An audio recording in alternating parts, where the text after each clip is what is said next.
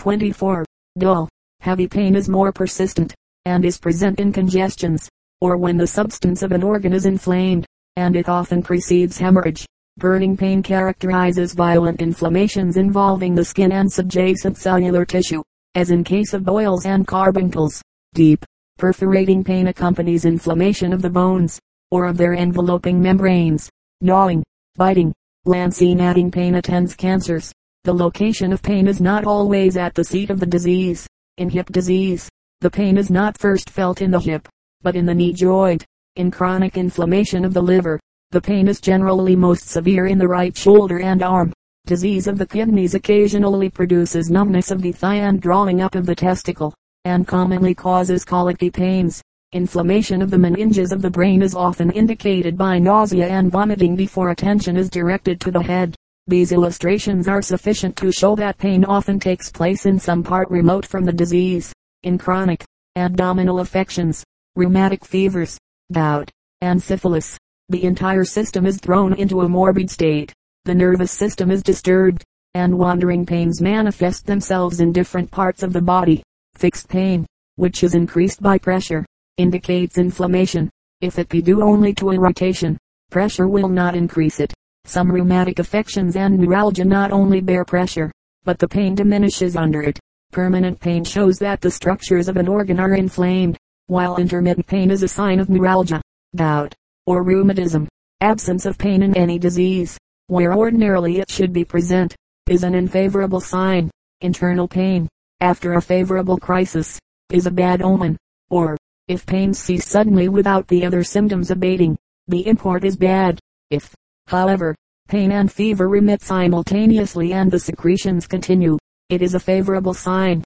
A dull pain in the head indicates fullness of the blood vessels from weakness, low blood, or general debility. It may be caused by taking cold, thus producing passive congestion of the brain. It may proceed from gastric disturbance, constipation of the bowels, or derangement of the liver. Heaviness of the head sometimes precedes inflammation of the brain, or chronic disease of its membranes. A dull, oppressive pain in the head indicates softening of the brain, and is generally accompanied by slowness of the pulse and of the speech. A pulsating pain of the head occurs in heart disease, hysteria, and frequently accompanies some forms of insanity. The eye indicates morbid changes and furnishes unmistakable signs of disease. Sinking of the eye indicates waste, as in consumption, diarrhea, and cholera. In fevers it is regarded as a fatal symptom. A dark or leaden circle around the eye, seen after hard work, indicates fatigue and overdoing. If the mucous covering of the inner surface of the lids and the ball of the eye is congested and inflamed, it exhibits redness, and may indicate congestion or even inflammation of the brain. A dilated pupil is often observed in catarrhal consumption, congestion of the brain, low fevers, and chlorosis. The pupil contracts in inflammation of the meninges, when there is increased sensibility and intolerance of light. Also in spinal complaints. In some diseases the luster of the eye increases, as in consumption, but if it decreases with the attack of violent disease, it indicates great debility and prostration. Examination of the urine.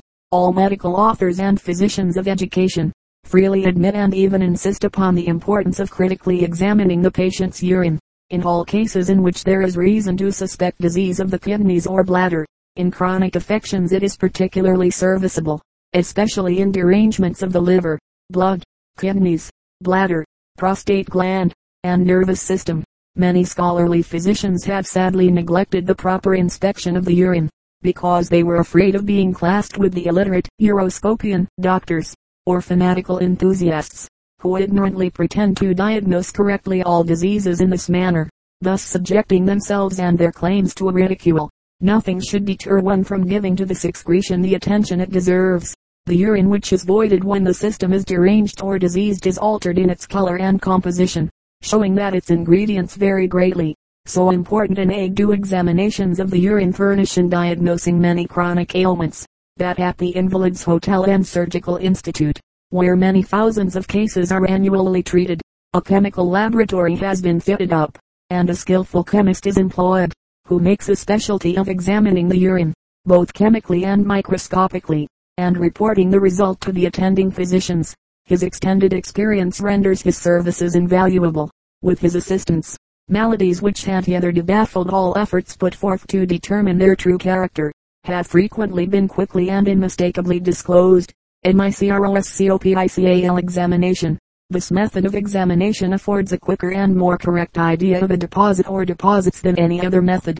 The expert, by simply looking at a specimen, can determine the character of the urine, whether blood, mucus, pus, uric acid, etc. are present or not. But when no deposit is present, then it is necessary to apply chemical tests, and in many cases the quantity of the suspected ingredient must be determined by analysis.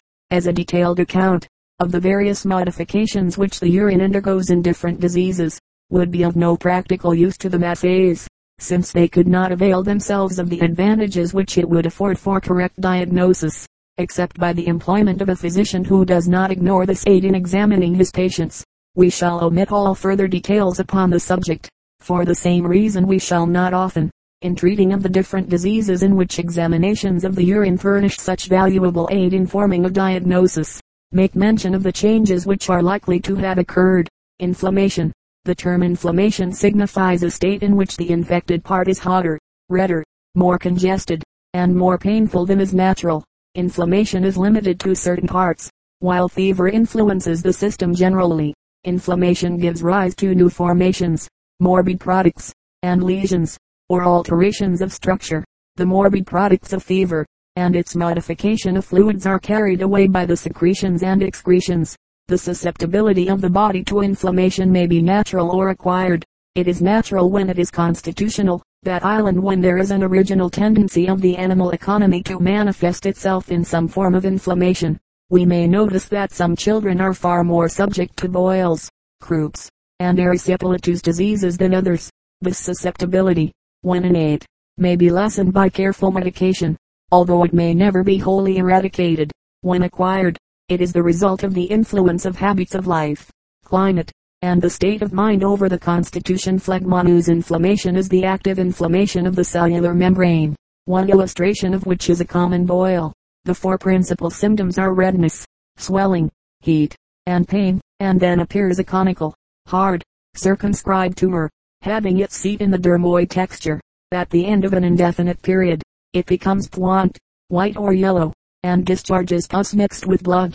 When it breaks, a small, grayish, fibrous mass sometimes appears, which consists of dead, cellular tissue, and which is called the core. There are certain morbid states of the constitution which lead to a local inflammation, subsequent upon slight injury, or, in some cases, without any such provocation, as in gout, rheumatism, and scrofula. One of the first results of the inflammation, in such cases, is a weakening of the forces which distribute the blood to the surface and extremities of the body. It is generally admitted that in scrofulous persons the vascular system is weak, the vessels are small, and because nutrition is faulty, the blood is imperfectly organized. The result is failure in the system, for if nutrition fails, there may be lacking earthy matter for the bones, or the unctuous secretions of the skin. The sebaceous secretion is albuminous and liable to become dry, producing inflammation of the parts which it ought to protect. Disorder of the alimentary canal and other mucous surfaces are sometimes reflected upon the skin. We have occasionally observed cutaneous eruptions and erysipelas, when evidently they were distinct signs of internal disorder. Inflammation may be internal as well as external, as inflammation of the brain, lungs, or stomach, and it is frequently the result of what is called a cold. No matter how the body is chilled, the blood retreats from the surface, which becomes pale and shrunken. There is also nervous uneasiness, and frequently a rigor, accompanied with chattering of the teeth. After the cold stage, reaction takes place and fever follows. The sudden change from a dry and heated room to a cool and moist atmosphere is liable to induce a cold. Riding in a carriage until the body is shivering, or sitting in a draught of air when one has been previously heated, or breathing a very cold air during the night when the body is warm, especially when not accustomed to doing so, or exposing the body to a low temperature when insufficiently clothed, are all different ways of producing inflammation. Inflammation may result in consequence of local injury, caused by a bruise, or by a sharp, cutting instrument, as a knife or an axe, or it may be caused by the puncture of a penknife blade or a forked tine, or from a lacerated wound, as from the bite of a dog, or from a very minute wound poisoned by the bite of a venomous reptile. Local inflammations may arise from scalds, burns, the application of caustics, arsenic, corrosive sublimate, cantharides, powerful acids, abrasions of the surface by injuries, and from the occurrence of accidents. The swelling of the part may be caused by an increase of the quantity of blood in the vessels, the effusion of serum and coagulating lymph, and the interruption of absorption by the injury, or by the altered condition of the inflamed part. The character of the pain depends upon the tissue involved, and upon the altered or unnatural state of the nerves. Ordinarily, tendon, ligament, cartilage, and bone are not very sensitive, but when inflamed they are exquisitely so. The heat of the inflamed part is not so great, when measured by the thermometer, as might be supposed from the patient's sensations. Termination of inflammation. Inflammation ends in one of 6 different ways. Inflammation may terminate in resolution, i.e. spontaneous recovery, by suppuration, in the formation of matter, by effusion, as the inflammation caused by a blister plaster terminates by effusion of water, by adhesion, the part inflamed forming an attachment to some other part, by induration, hardening of the organ, or by gangrene, that island death of the part. Thus, inflammation of the lungs may terminate by recovery, that island by resolution, by suppuration and raising of matter, by hardening and solidification of the lung, or by gangrene.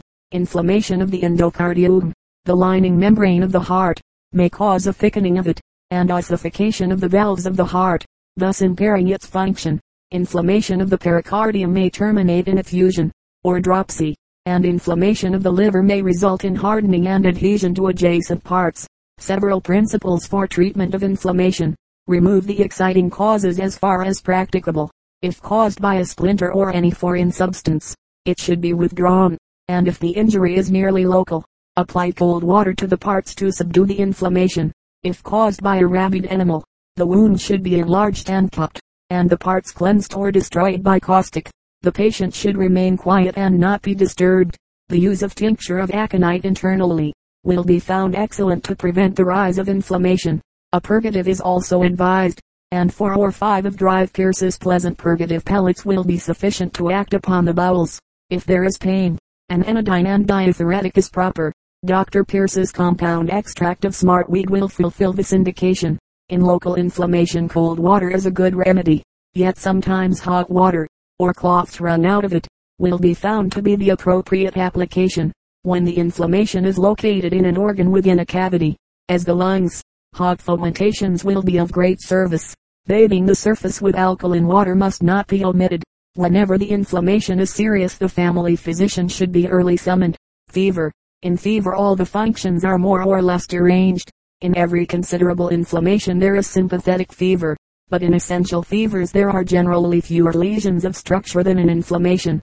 Fever occasions great waste of the tissues of the body, and the refused matter is carried away by the organs of secretion and excretion. The heat of the body in fever is generally diffused. The pulse is quicker. There is dullness, lassitude, chilliness, and disinclination to take food. We propose to give only a general outline of fevers, enough to indicate the principles which should be observed in domestic treatment. Most fevers are distinctly marked by 4 stages. First, the forming stage, 2d. The cold stage, 3d. The hot stage, 4th. The sweating or declining stage. During the first stage the individual is hardly conscious of being ill, for the attack is so slight that it is hardly perceptible. True, as it progresses, there is a feeling of languor, an indisposition to make any bodily or mental effort, and also a sense of soreness of the muscles, aching of the bones, chilliness, and a disposition to get near the fire. There is restlessness, disturbed sleep, bad dreams, lowness of spirits, all of which are characteristic of the formative stage of fever.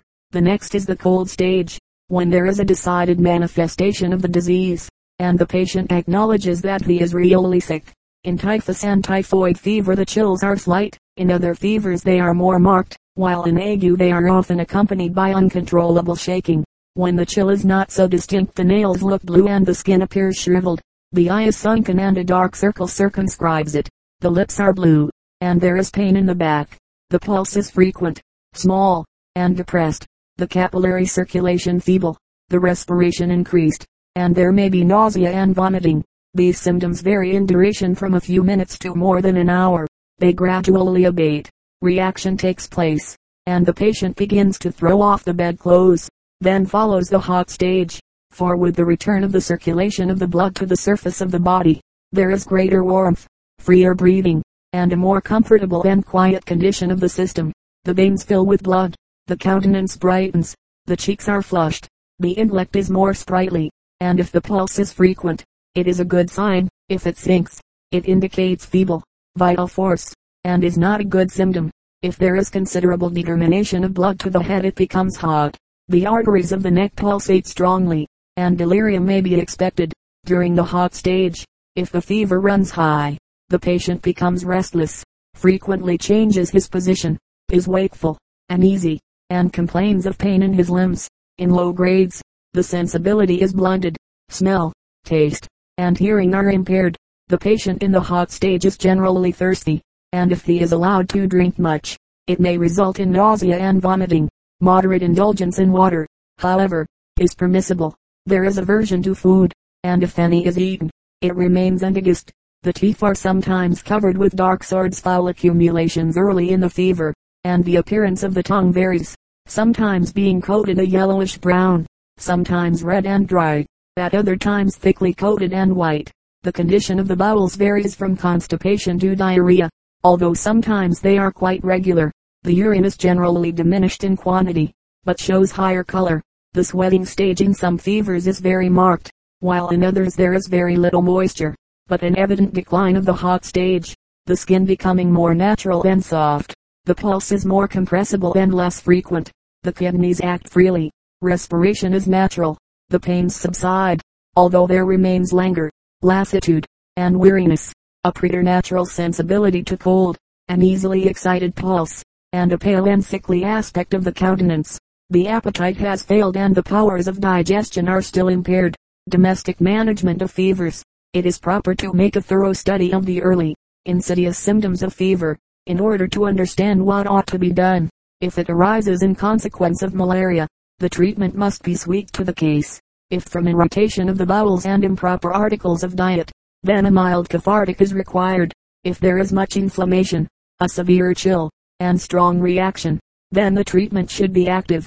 If the fever is of the congestive variety and the constitution is feeble, the reaction imperfect, a small, weak pulse, a tendency to fainting, a pale countenance, and great pain in the head, apply heat and administer diuretics, and procure the services of a good physician. As a general rule, it is proper to administer a cathartic, unless in typhoid fever, and for this drive Pierce's purgative pellets answer the purpose, given in doses of from 4 to 6, according to the state of the bowels. If these are not at hand, a tea of sage and senna may be drunk until it produces a purgative effect, or a dose of Rochelle salts taken. In nearly all fevers we have found that a weak, alkaline tea, made from the white ashes of hickory or maple wood, is full, taken weak, 3 or 4 times daily, or if there be considerable thirst, more frequently. Some patients desire lemon juice, which enters the system as an alkali and answers all purposes. Diuretic medicines are also indicated, and the use of drive Pierce's extract of smartweed will prove very serviceable. Drinking freely of pleurisy root tea, or of a strong decoction of boneset is frequently full.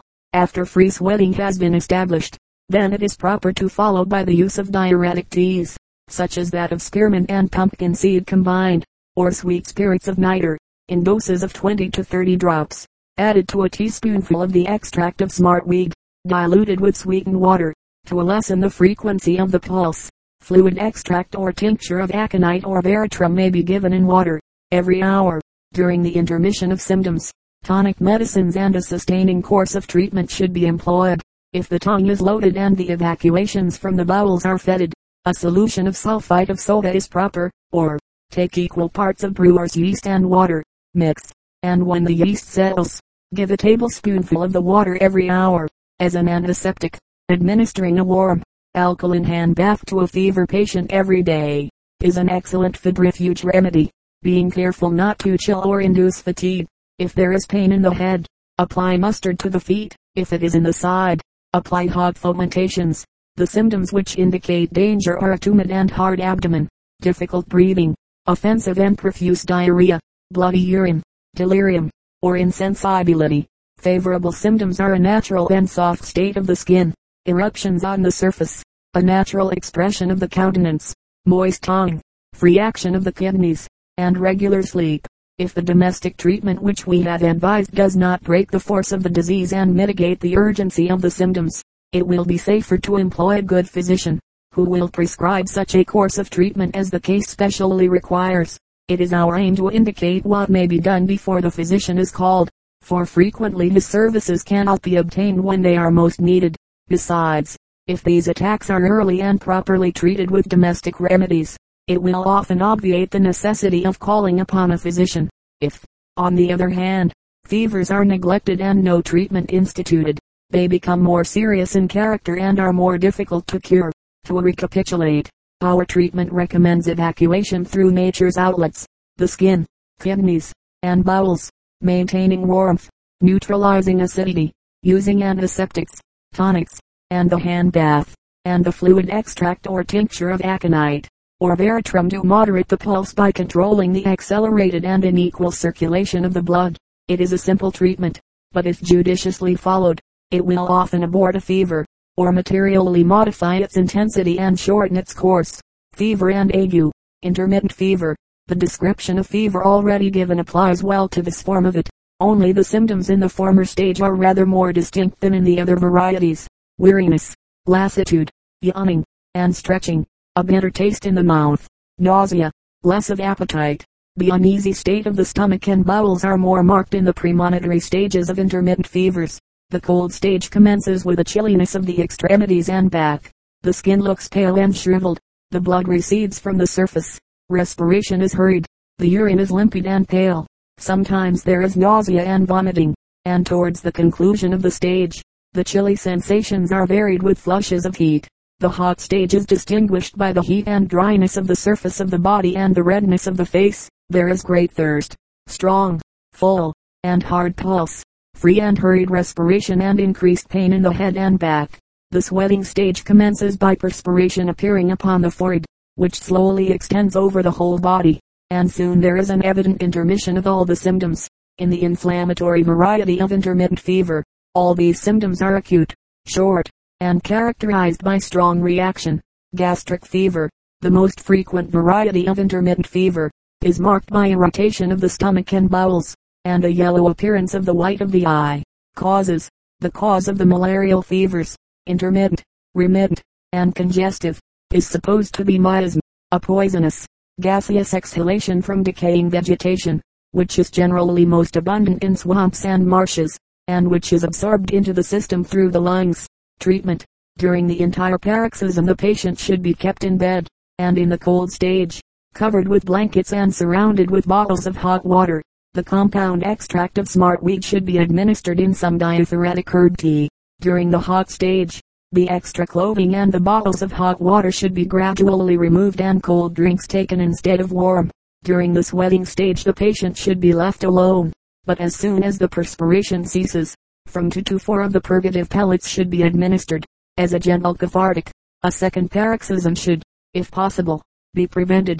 To accomplish this, during the intermission of symptoms, the golden medical discovery should be taken in doses of from 2 to 3 teaspoonfuls every 4 hours in alternation with 3-grain doses of the sulfate of quinine. If the attack is very severe, and is not relieved by this treatment, a physician should be summoned to attend the case. Remittent fever, bilious fever. The distinction between intermittent and remittent fever does not consist in a difference of origin. In the former disease there is a complete intermission of the symptoms, while in the latter there is only a remission. Treatment. The treatment should consist in the employment of those remedial agents advised in intermittent fever, the golden medical discovery and quinine being taken during the remission of symptoms. During the height of the fever, tincture of aconite may be given and an alkaline sponge bath administered with advantage. As in intermittent fever, should the course of treatment here advised not promptly arrest the disease, the family physician should be summoned. Congestive fever, pernicious fever. This is the most severe and dangerous form of malarial fever. It may be either intermittent or remittent in character. In some instances the first paroxysm is so violent as to destroy life in a few hours, while in others it comes on insidiously. The first 1 or 2 paroxysms being comparatively mild, it is frequently characterized by stupor, delirium, a marble-like coldness of the surface, vomiting and purging, jaundice, or hemorrhage from the nose and bowels. In America this fever is only met with in the Mississippi Valley, and in other localities where the air contains a large quantity of malarial poison. Treatment. This fever is so dangerous that a physician should be summoned as soon as the disease is recognized. For the benefit of those who are unable to obtain medical attendance, we will say that the treatment should be much the same as an intermittent fever, but more energetic. Quinine should be taken in doses of from 5 to 15 grains every 2 or 3 hours. If it be not retained by the stomach, the following mixture may be administered by injection: sulfate of quinine, 1/2 dram; sulfuric acid, 5 drops; water, 1 ounce. Dissolve, and then add 2 ounces of starch water. Continued fevers. The symptoms of these fevers do not intermit and remit, but continue without any marked variation for a certain period. They are usually characterized by great prostration of the system, and are called putrid when they manifest septic changes in the fluids, and malignant when they speedily run to a fatal termination. Typhoid and typhus fevers belong to this class. We shall not advise treatment for these more grave disorders, which should always, for the safety of the patient, be attended by the family physician, except to recommend some simple means which may be employed in the initial stage of the disease, or when a physician's services cannot be promptly secured. Typhoid fever. Enteric fever. In typhoid fever there is ulceration of the intestines and mesenteric glands. This diseased condition of the bowels distinguishes this fever from all others, and is readily detected by sensitiveness to pressure, especially over the lower part of the abdomen on the right side. The early disposition to diarrhea is another characteristic symptom of it, and there is also no intermission of symptoms as in intermittent fever. The disease comes on insidiously, with loss of appetite, headache, chilliness, and languor. It is usually a week or more before the disease becomes fully developed. Cause. Typhoid fever is a specific form of fever developed from the action of a specific germ upon a susceptible system. The poison of typhoid fever is eliminated mainly through the bowels. The germs of typhoid can maintain life for months in water, and thus it happens that ponds, lakes, rivers and streams which receive sewage can spread the germs of typhoid fever. Well water often swarms with these poisonous germs. In some cases it has been found that privies, though 20 or 40 feet away from a well, have yet drained into it through a clay soil covered with gravel and carried the germs to those drinking the water from the well. Next to water, milk is the most prominent carrier of contagion. Milk is apt to get infected with the germs if cooled in tanks of water which may receive drainage from outhouses and barns. Treatment. Scientific support has been given the treatment by cold tub baths 70 degrees Fahrenheit, and it is advised by many physicians. Experience has proved that sponge baths and tub baths are of the utmost importance. When the temperature of the patient is at or above 102.5 degrees Fahrenheit, every 3 hours the tub bath is given for 20 minutes at 70 degrees Fahrenheit. These may be tepid at first. Gradually cooling to 70 degrees frictions are applied to patient in the bath, and he is wrapped in blankets when taken out to avoid danger of chill, and then given a warm drink or stimulant. Treatment should be directed by an experienced physician to suit the symptoms. The evacuations from the bowels should be thoroughly disinfected with chloride of lime or carbolic acid, that they may not convey the disease to others. All the sewerage and drain pipes in the house should likewise be disinfected. Scarlet fever. Scarlatina. This fever takes its name from the scarlet color of the eruption on the surface of the body.